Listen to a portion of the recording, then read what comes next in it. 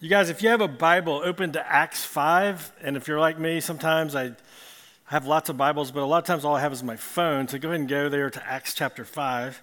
But first we got a little quiz. A little quiz. All right, we're going to do 5 truths and a lie. 5 truths and a lie. And don't be like the kid in the front row of school that has to blurt out the answer. I want you to wait till the end, okay? All right, here we go. 5 truths and a lie. Tell me which one is the lie. I, Quig Lawrence, am a twin. I went to 3 colleges. I worked on the U.S. Olympic doping team and had to carry urine samples from event to event. I was an Eagle Scout at age 13. I wet my bed regularly until I was 9. I got lost in the woods on the parkway, and over 100 people, including multiple jurisdictions of EMS and friends from Church of the Holy Spirit, came looking for me, and the next day I was in the newspaper, TV, and radio. Which of those is a lie? Which one was that? Which one? And remind me what the second one was?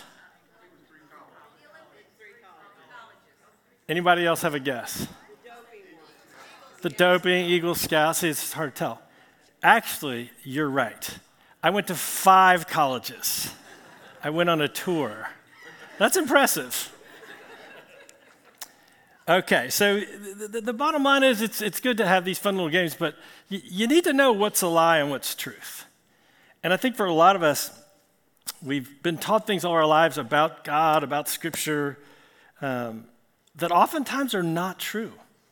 For example, with the Holy Spirit, when I was a kid, we called him, back in the old days, King James, we called him the Holy Ghost. And as a young kid, younger than you are, I was scared to death of the Holy Ghost because ghosts are creepy.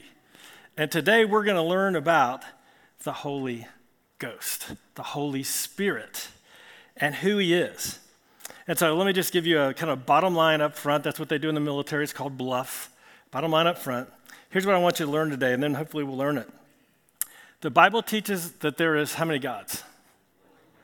Yeah, a lot of the world doesn't agree with that, but the Bible says, "Hear, O Israel, the Lord your God is one." But Christians from the earliest days have known that God is one God in 3 persons. There's God the Father, God the Son, and God the Holy Spirit. And most of us would have no problem with God as Father. I never hear arguments about God being Father. You hear more arguments about whether Jesus is God. But if you actually read the Scriptures, it's very clear he claimed to be God. That's why they killed him. He used phrases like, "I am." Do you remember when Moses said, "Hey God, who should I tell Pharaoh and all the people who sent me?" And he says, "I am that I am." And so when you're in the New Testament and Jesus saying, "I am the bread of life, I'm the way, I'm the truth, I'm the life, I'm the gate, I'm the door," etc., "I'm the resurrection, I am the life," all that, on and on and on, all the "I am" statements, he's basically not even whispering.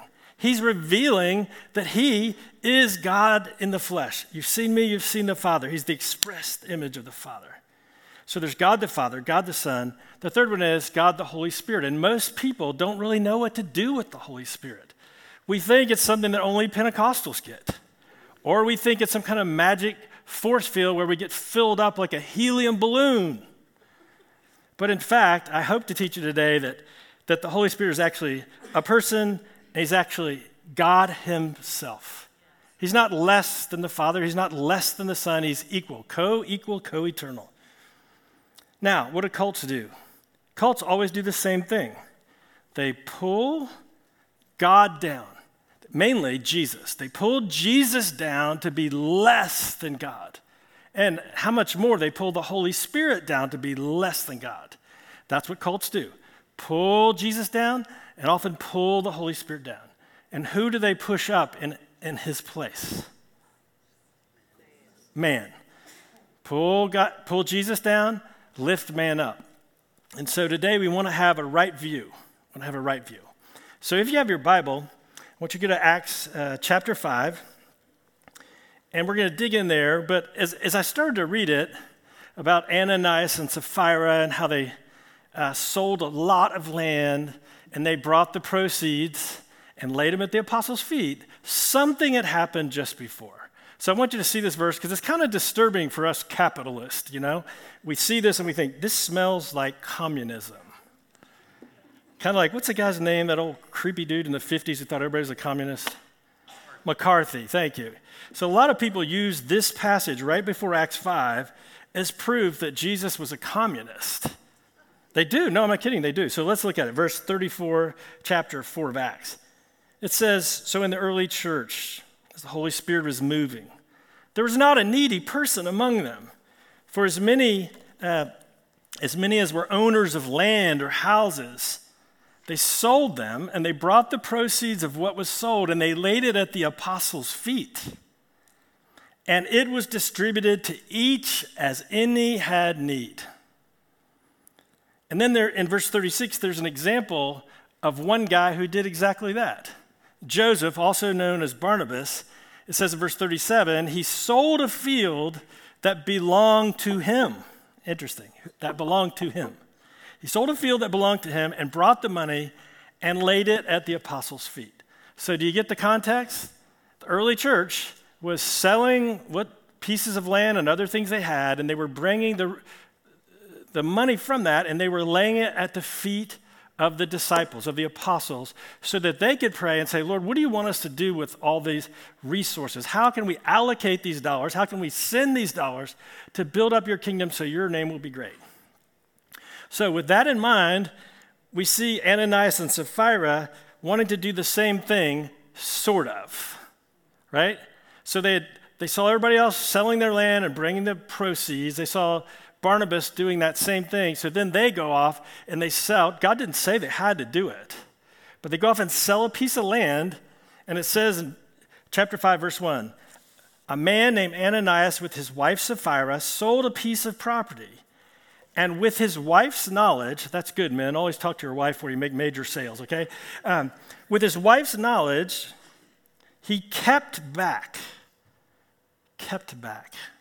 See, that's what we do. We keep back.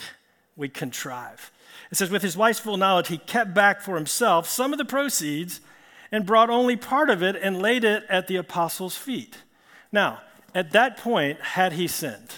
He sells a piece of land. Imagine, let's just make a number up. He sells a nice little piece of land over there. He makes $100,000 for, 10 acres or 15 acres or whatever it is. Is he obliged to give the church or the Lord or lay at the feet of the apostles all $100,000? No, there's no indication of that at all, right? It's kind of free will. But he wanted to be well thought of. He wanted people to go, wow, Ananias, you're so generous. So he contrived a way to make himself look generous when in fact he really was a thief. So it says, first, what does the name Ananias mean? You always need to look at this when you go to Scripture. I go to Blue Letter Bible, put your verse in, go to the name, click on it, and it'll tell you what it means. Ananias means he whom God has graciously blessed. Do you find some irony in that? This dude is getting ready to steal from the Lord and lie is named he whom God has richly blessed, and yet he doesn't get it. He has a tight fist. A man named Ananias, and what was his wife's name? Remind me. So I looked that up, and it's not quite as fascinating. Sapphira just means sapphire. Men, that means she was beautiful. She sparkled and shined like a sapphire. But maybe your mom told you this, maybe your grandmom told you. Not everything that's pretty on the outside is pretty on the inside. Fellas, you may chase after the prettiest woman, and she may end up being a nightmare. Girls, same thing. You may go to a handsome hunk of a man. He may be beautiful on the outside, but God cares more about what's on the inside. It's the inside that gets you to the finish line. So anyway, Ananias and Sapphira, they sold their property. They kept back some of the profits and proceeds, and they laid it at the apostles' feet. I love that phrase, laid it at the apostles' feet. There's a time in my life when I just started giving, and I wanted to be generous, but I didn't want to give it to the church. For Pete's sake, it's like an institution. I feel like it's giving taxes to Washington, D.C. I'd much rather dole it out as I see fit. I get more kudos, right? I feel good. I get to make choices. Who wants to put it in a bucket? Who wants to put it in a general bucket? But the pattern we see in the early church over and over again and over again here is when they got their money, what did they do with it? Did they just throw it out however they wanted? No, they laid it at the apostles' feet. That actually is a way of like releasing control where you actually don't get a blessing with anyone except for the Lord. They laid it at the apostles' feet. Now, let's finish with the story. It says, but Peter said to Ananias, it's almost like the Lord had given Peter insight. He said to Ananias, why has Satan filled your heart to lie? I mean, it is one of the commandments, isn't it? Right? Don't lie. And so Peter was given this word by the Spirit, and he says, Ananias, why has Satan filled your heart to lie to the Holy Spirit and to keep back for yourself part of the proceeds of the land? You've lied to the Holy Spirit. In verse 4, while it remained unsold. While what remained unsold? Help me, y'all. I'm tired. I've been traveling on an airplane. Let me tell you, that's a miserable experience these days. Okay, so Peter says, Ananias, why has Satan filled your heart to lie to the Holy Spirit and to keep back for yourself part of the proceeds? It says, while your land remained unsold, did it not remain your own? See, what I want to tell you is, if you just read that passage in Acts 4, you would think, oh, communism, hold all things in common. That would be a fair reading, but a wrong reading, because you interpret verses with other verses. And even here, we see that Ananias and Sapphira owned property. How about other places in the New Testament? Can you think of other places in the New Testament where somebody owned something? The widow had 2 copper coins, and she gave out of all that she had. She owned that. How about the little boy with 2 fish and 5 loaves? It wasn't the government's, it was his. How about Jesus' and Paul's instruction to us as believers to give what the Lord has entrusted to our hand? So clearly you can't give what you don't have to give. How about it says if one of you has a sheep and it falls in the ditch, would you not pull it out of the ditch? The very fact that they say those who have a sheep, that means there's ownership. How about, well, that's an ox in the ditch, sorry. What about a sheep that goes astray and you leave the 99 and go after the one? Implies ownership. And so we see here with Ananias and Sapphira, they had property. While you had that property, was it not yours to decide what you wanted to do with it? So communism is not in the New Testament, friends. Let's keep pushing on. Generosity is. So we pick it up and it says, after your land was sold, was it not at your disposal? You have not lied. Ananias, you've not lied to man, but you've actually lied to God. Now hold on just a second. In verse 3 it says, Ananias, why has Satan filled your heart to lie to the Holy Spirit? You've not lied to men, but to God.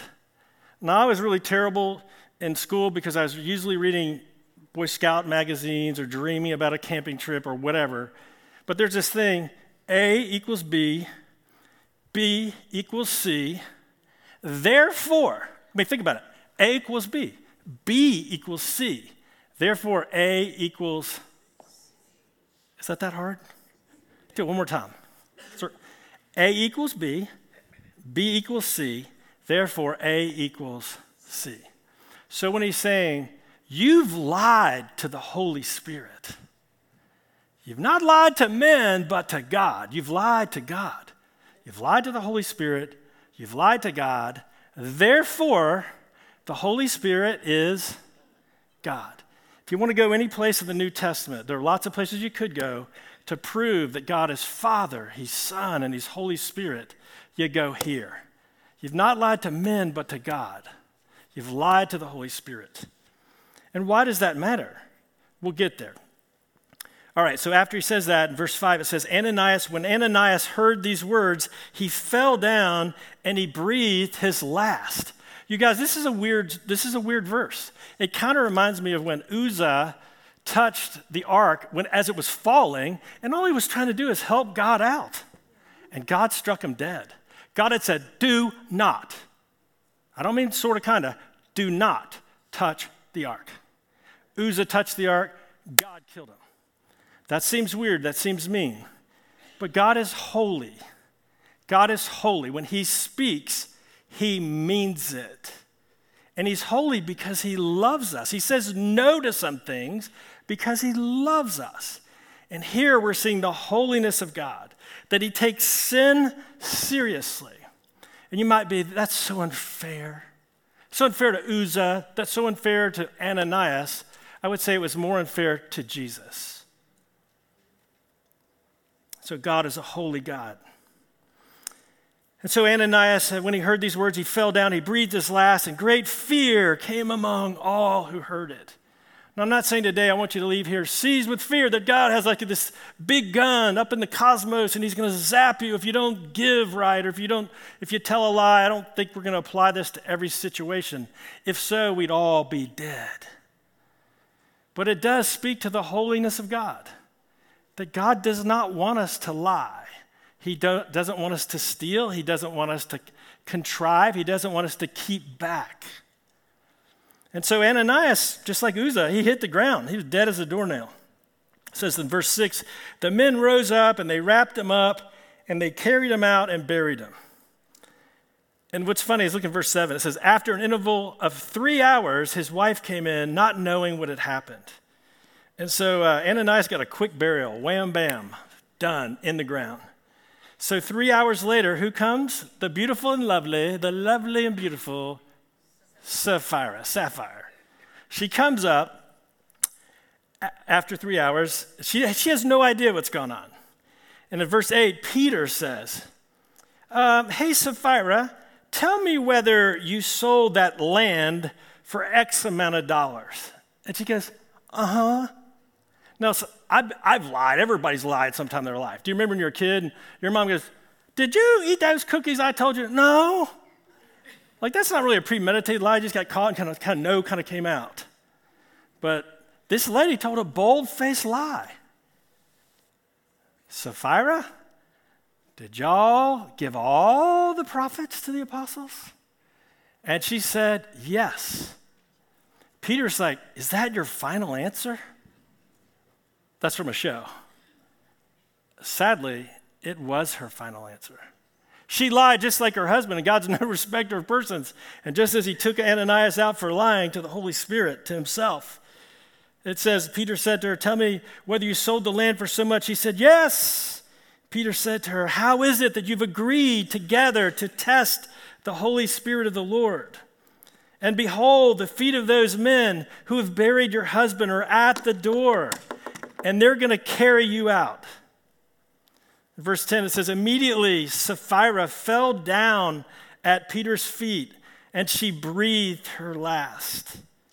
And when the young men came in and they found her dead, they carried her out and they buried her beside her husband. And then in verse 11, our last verse, it says, and great fear came upon the whole church. Friends, the point here today is not to get you afraid that God's going to whack you. The Bible says fear has to do with punishment. And Christ has been punished for us. We acknowledge that and we stand in that grace. At the same time, we don't forget that God is a holy God. See, I think there's almost no fear of God in our country. The only time I hear God's name during the week is people using it in vain.